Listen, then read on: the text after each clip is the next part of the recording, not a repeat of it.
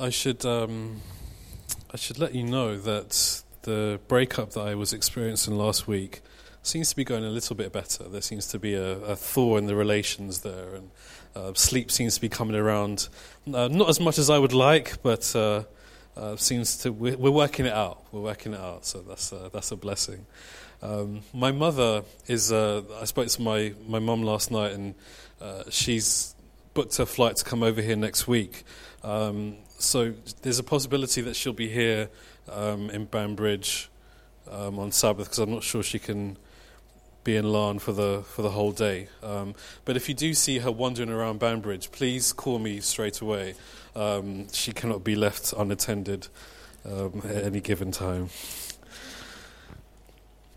So we're continuing in the book of Acts, and we're in Acts chapter 9 for today.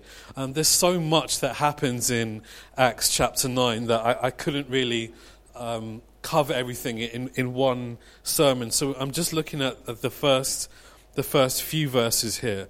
And so our scripture reading today is taken from Acts chapter 9, verses 1 to 6. The book of Acts, chapter 9, and verses 1 to 6.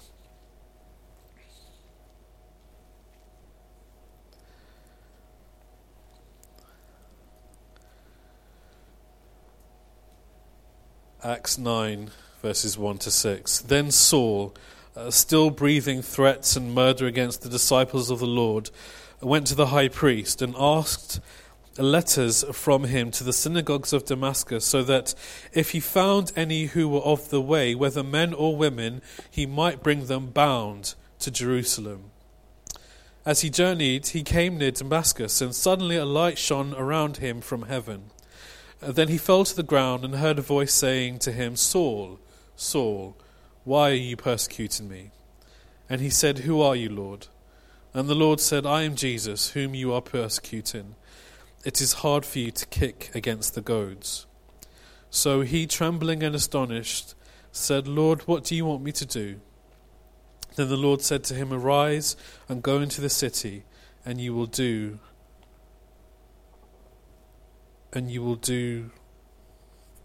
told what you must do." The title for presentation this afternoon is Lessons from Saul. Lessons from Saul. Shall we bow our heads? Our Lord and Father, we pray that in these next few moments that your Spirit would fill each and every one of us, that we may hear exactly what you want us to hear. May your words come through like a symbol, Lord, to each one of us, so that we may apply them to our lives. This is my prayer, God, in your name. Amen. In the famous story of Dr. Jekyll and Mr. Hyde, the police try to apprehend and find Mr. Hyde. He has done some gruesome things and some horrible things to people. All the while, in the background, is the kind and gentle Dr. Jekyll. Someone who could not be further from Mr. Hyde. But, as the story goes, spoiler alert, they turn out to be the same person. Mr. Hyde was a secret that he was desperately hiding from everyone. He didn't want anyone to know that he could be or become something so ghastly and so beastly. There was a great struggle for Dr. Jekyll, because he liked the freedom that he experienced in being Mr. Hyde, but he hated the consequences that it brought. Don't worry, I'm not turning church into an English literature class. I am going somewhere with this. I think to some extent we can all identify with this idea or this concept of internal struggle. We are faced with situations sometimes almost on a daily basis where we stop and almost have to have a conversation with ourselves. Should I give that person a piece of my mind? Why should I be nice to that person if they're not being nice to me? That person just cut me up. I wonder if anyone would notice if I wound down the window and signalled at them. Should I eat that cake or not? Should I turn off the TV or not? All the time, on a daily basis, there is a struggle, an internal struggle, for us to simply do the right thing. And it's not always as straightforward as it sounds, for there are situations and people and circumstances which test the very fibre of our being. It's almost like there is a good side and a dark side to all of us. And we battle within ourselves, and we ask God for the grace of God to help us let the good side prevail. I think it's fair to say that for Saul of Tarsus, the dark side was winning. He had gone full Mr. Hyde on the Christians and was happy to do so. He was making it his life goal to get rid of Christians. To his mind, they were in the wrong. They were speaking heresy, and they needed swift and brutal punishment to stop the movement from progressing. Chapter 9 brings to our attention an event of massive consequence for the storyline of Acts. It would have huge implications for the global expansion of the Christian mission. The coming to the faith of the Apostle Paul, who is the largest single contributor to the New Testament, was an event of tremendous significance. The Bible says in our scripture reading that he sought permission from the authorities to put an end to the surge of people following the way in Syria. And so it was, he headed towards Damascus. Damascus was around 150 miles away. I was talking to Andre about this yesterday. 150 miles is no joke. There were no planes, there were no trains, there were no automobiles in these times. This was just a horse and walking. It's like going from London to Birmingham, from Edinburgh to Lisbon, from here to the campsite in Athlone. This was no joke. Saul was so serious, so determined that the Christians needed to be dealt with, that he was prepared to travel to eradicate them. And he would soon find that he would be travelling later on in his life for other reasons. And so it was that whilst they were travelling, Saul and his band of merry men, that a great light from heaven struck him, and a voice called to him from heaven. It's interesting that the soldiers saw the light. They heard the sounds, but they did not hear the words. Saul was knocked off his horse, struck blind by the glory of God, and thus his road to Damascus experience began to unfold. When you look at Saul on the road, you see a man who was very zealous, who actually thought he was doing God a service by persecuting others. He probably could have given you a logic and a rationale for doing what he was doing. But in spite of his great learning, he and many others like him didn't understand what the Old Testament taught about the Messiah. Indeed, many self-righteous people do not see their need for a saviour and do not want to acknowledge or be told that they are sinners. Saul was a religious person. But he was a religious person who was unsubdued by the Holy Spirit, who hadn't been impacted by Christ. And such a person is dangerous. Such a person can even become a terrorist, a spiritual terrorist, imposing their will on themselves and others in defiance of the will of God. Saul became just that, a spiritual terrorist. He was a religious man, but we, ladies and gentlemen, need to be more than religious, more than just filled with dogma and doctrines, filled with rules and regulations, and filled with Bible texts, because Saul was filled with all of this. But he was not filled with Christ, nor the Holy Spirit. Religion without the presence of Christ creates a bigot, an arrogant, self-adulating, legalistic bigot. A persecutor, a person who more than anything creates a self-worship whereby there can be no doubt. I'm right and you're wrong. Knowing about God and knowing God are two different things. Saul was a religious person, but he was someone who was not subdued by the Holy Spirit, and there is nothing more dangerous. The greatest terrorists in the world today are religious people. In the name of God, they maim, they kill, and they destroy. If the Spirit of God does not own your life, you are dangerous. You are capable of anything. You become judgmental, unreasonable, unbending, unyielding, unsubmissive, and therefore face the possibility of losing out on the kingdom of heaven. Show me a Seventh-day Adventist who thinks that being a Seventh-day Adventist suddenly means that they are more right than everyone else, and I will show you someone who's further from the kingdom than they think. These legalists, they have an opinion on everything. They can explain things that no one else can. Their viewpoint is the only viewpoint. Their head is full of texts. They can explain prophecies and the like. But you still can't stand to be around them. This was Saul. This is what he was like. God cannot save an unsubmissive spirit. He cannot save someone who is never wrong. And when you use religion to cover yourself with arrogance, it insults the Lord. The first step to being saved is always to be able to say that I'm wrong. Saul had become full of himself and full of religion. Notice how the Bible introduces him. Turn with me to Acts chapter 7 and verse 58.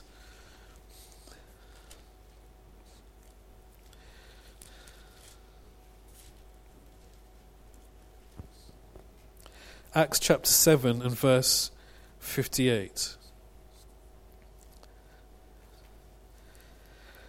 And they cast him out of the city and stoned him being Stephen. And the witnesses laid down their clothes at the feet of a young man named Saul. A man is being stoned to death, and pious Saul is holding the garments and the cloaks of those who are stoning him. He is sanctioning the murder. Acts chapter 8 and verse 1. And now Saul was consenting to his death. Saul agreed with the death of Stephen. Chapter 8 and verse 3. As for Saul, he made havoc of the church, entering every house and dragging off men and women, committing them to prison. He had no feelings. So get this. This is a religious man who had no compassion. And I have problems with people who have been in the church a long time but lack compassion for others. Pastor, they still have pork in their refrigerator. Well, number one, mind your own business. And number two, you still eat ice cream, so that might kill you quicker than any meat can. The unsubmissive, can't admit they're wrong kind of person always has rules for everyone else. But when it applies to them, well, God understands. So there is Saul, no compassion. But church, we have to be so much better than this. We need to have compassion for others. People in the church are struggling. People might not be doing all the stuff that you want them to do, but they're here. They came, they're in the pews, they showed up. Saul, with his uncompassionate self, he was taking women and children and men out of their houses and hauling them into jail with joy and satisfaction. And this was a religious man. In our scripture reading in Acts chapter 9 verse 1, it says, Saul, still breathing threats and murder against the disciples of the Lord, went to the high priest. If you were thinking of someone who was to be a promising candidate to lead the church into the next phase of its history, someone who is breathing threats and murder against the Lord's disciple would not have been top of that list. Saul, describes himself as a Pharisee from the tribe of Benjamin. And as a Pharisee, he believed in the coming of the Messiah. He memorized the entire first 5 books of the Bible. He believed in the resurrection of the dead. The name Pharisee means pure ones. He and the members of his sect sought to keep the teachings of Moses unblemished. Saul did not believe in any compromise. No, there were no grey areas for Saul. Some of us had better be glad that Saul was not the pastor of this church or any church. He might have issues with you before you even got through the door. The Pharisees were dominant in the Sanhedrin. They taught in the synagogues. They ran the church. Religious people running the church. But don't get confused with being religious and being saved. Because with all that Saul had, he still lacked a complete dependence on God. Saul's religion had become his backbone and not the God of his religion. We need to be a people who are filled with the Holy Spirit, who are dependent on God. to have Jesus as our guide and not ourselves or our religion. There are two things that I especially want to highlight to you about Saul. First was that he had an unsubmissive spirit, and secondly that there was a defiance to Saul and his actions, an unwillingness to admit that he was wrong. So let's break this down. An unsubmissive spirit. This is just plain old arrogance, thinking you know better what to do with your life than the God who created you. Defiance, unwillingness to admit that you're wrong. In most human relationships, it manifests itself in being a person who refuses to say, I'm sorry. A person who refuses to apologize, unwilling to admit that they are wrong. A person who is unwilling to admit that they're wrong or to submit to the Lord or to the workings of God in their life will have trouble being saved. Have you ever thought that your sins are personal against God? We don't always take that in. We don't always recognize that. Sin is not just some act on your part against God's law. When you sin, you are personally hurting God. It's painful for him because he knows that if you continue down this road, you could be lost. Jesus openly asks Saul the question, Saul, why are you persecuting me? Do we think that when we are sinning, when we are doing wrong, that we are persecuting God? If we did, would we change the way we operated and the way that we functioned? For example, I love my aunts. They are a huge source of support and love and encouragement in my life. But if I was doing something to hurt them, if I knew that I was causing them hurt or upset or pain or grief, I would make sure that I would modify my behavior because I'm not comfortable. It doesn't sit well with me that I would be the reason or the cause of their distress. And many of us here, if faced with a similar situation, would react in the same way. We don't want to hurt the people that we love. But what about when it comes to God? Do we react? Do we apply the same principles when it comes to him? If you're anything like me, then the answer is no. Because I can't always see him. I know some of the things that I do are wrong, but I keep calm and carry on anyway. But we know, that all sin grieves God. But the rationale, the logic of what I'm doing could be hurting God somehow doesn't always enter our minds. Because we can't see him like I can see my aunts or the people that we love and care about. We get more comfortable about doing those things that we shouldn't, that are against God's will, than we really should. Saul thought that he was helping God. He thought that he was in the will of God, but he was actually, in the words of God himself, persecuting God. I wonder how true this would be for us here today. How many of us think that we are helping God when in actual fact we are doing more harm than good? I'm not saying that this is true for all of us sat here today, but maybe some of us need to reflect on our actions, the things that we say and our behaviours, and ask ourselves, is this really what God wants me to do? Or is it more of a case of, I'll do what I want and hope that God will bless me and go along with my wishes? We think that we are doing God a favour, but sometimes we don't always know what we are doing.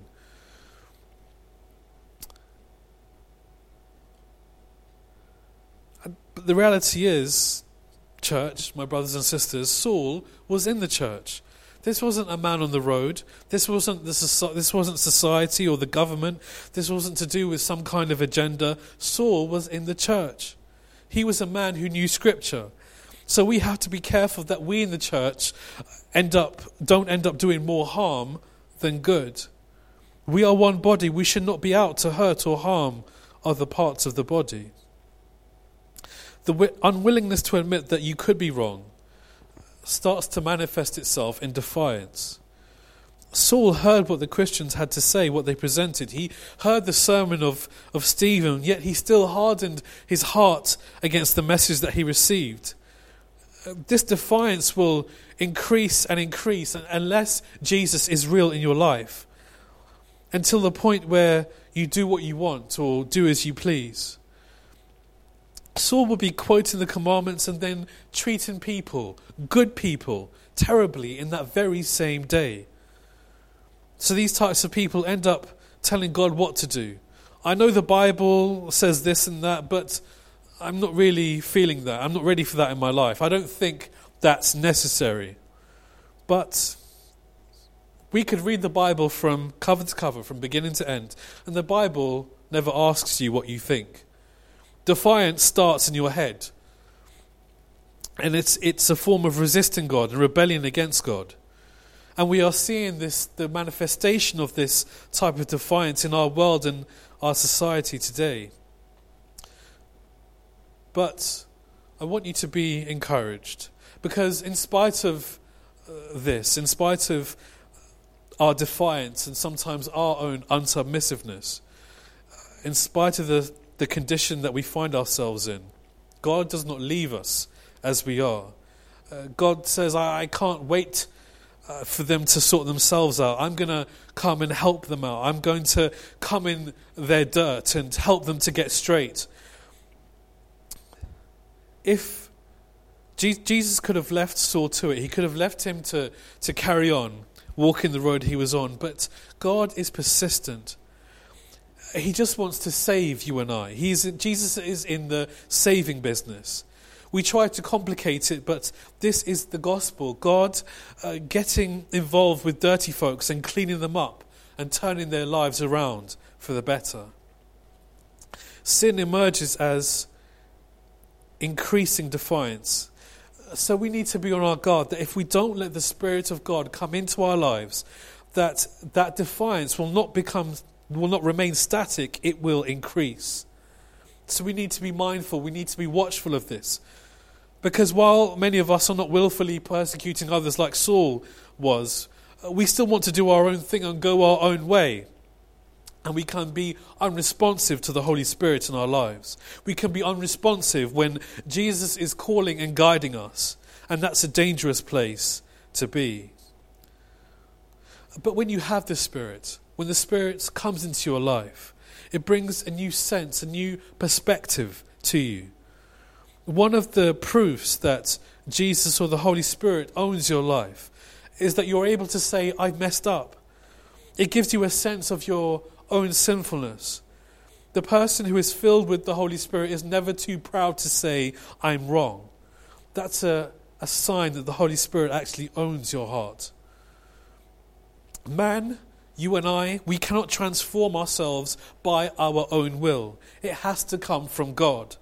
We have no power to make the necessary changes ourselves. And this is where Jesus and the Holy Spirit comes in to help us. The issue today is not that you need more of the Spirit. The issue today is that the Spirit needs more of you. He needs more of you. You need to get out of the Spirit's way. Unlock the attic of your soul. Stop having places in your mind, in your life where God can't go. Saul had gotten so full of himself and religion that there was no room for the life-giving, life-transforming power of Jesus and His Spirit in his life.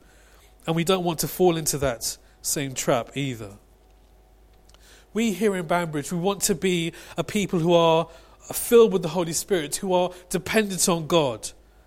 It's a journey I hope many of us are ready to take. Or maybe there are still some areas that we're not really ready to admit that we are wrong. The moment that God knocked Saul off his horse, he was in utter self-despair. I thought what I was enough. I thought what I believed was enough. I believed that I was right. But God looked to him and said, I've had enough of this. I've had enough of this fella Saul. And suddenly the proud, arrogant, Sabbath-keeping, Bible-quoting, non-pork-eating, tithe-returning Saul was flat on his back. And God was asking him, who are you fighting? Who do you think you are? Telling me what you will and will not do. And Saul from the ground says, who's talking? Who is it that's talking to me? He doesn't even know who he's talking to. He was religious, but he didn't know who his Saviour was. Christ had to introduce himself. I am Jesus against whom you fight. My brothers and sisters, do not force your Saviour to humble you.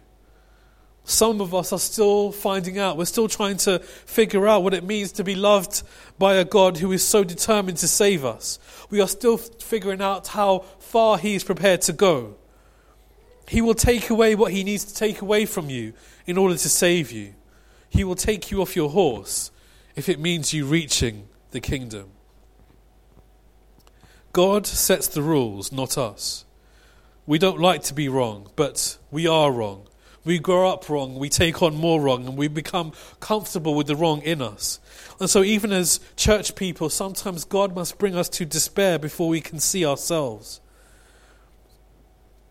So that we stop caring about what people think and we just want to be saved.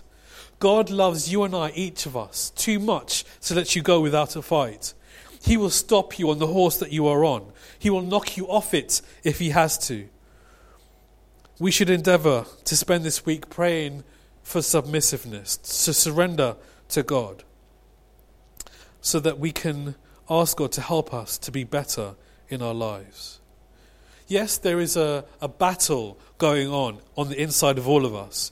It may not be of Dr. Jekyll and Mr. Hyde proportions, but maybe more identifiable is the battle between Saul and Paul.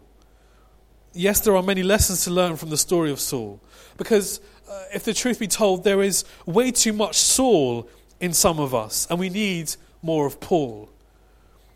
Maybe you've seen something in yourself that you don't like, or you see something in yourself which you know is defiance against God. You know it. You know what it is. Areas, beliefs, practices, attitudes, whatever it is.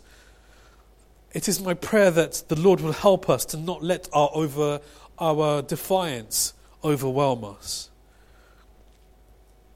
When Saul set off for Damascus, that journey of 150 miles, he unexpectedly came across a sudden initiative of God. And when he asked who it was, the reply would have rocked him to his core. I am Jesus, a sentence which in an instant both shattered and reformed Saul's entire world. All the drive in anger, burning in his spirit against the Christians, collapsed as he recognized that Jesus was alive. The Christians have been right all along. Stephen was murdered for no reason. I have been mistaken. What have I done? I have been hurting his precious people. I have been hurting God himself. He can see nothing. His condition, his blindness now epitomizes the spiritual darkness and his helplessness. But the good news is that God was able to turn a cruel wolf into a sheep.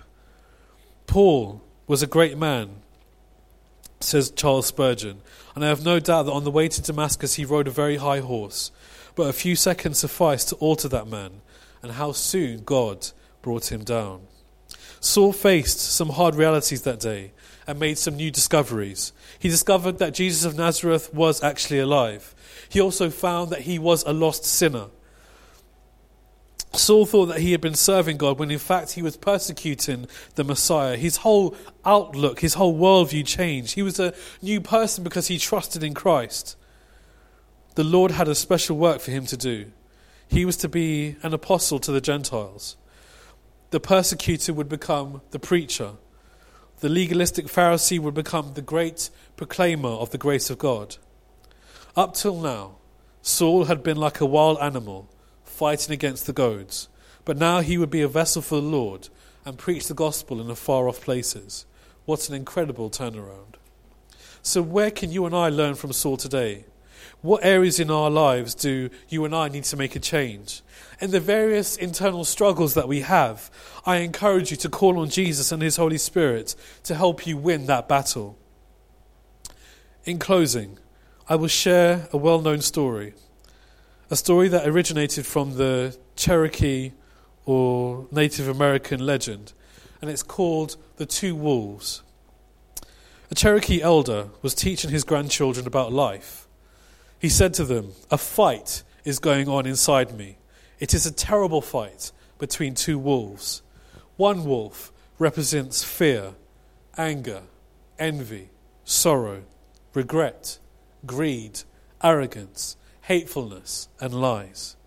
The other stands for joy, peace, love, hope, humbleness, kindness, friendship, generosity, faith, and truth. This same fight is going on inside of you and inside every other person too.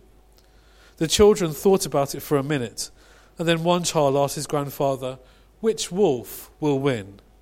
The Cherokee elder replied, "The one that you feed." My church family, I encourage you to ask Jesus to help you in this battle. Let him feed the goodness and the kindness in you, so that in each of us there will be less of Saul and more of Paul, less of self and more of Christ. Amen.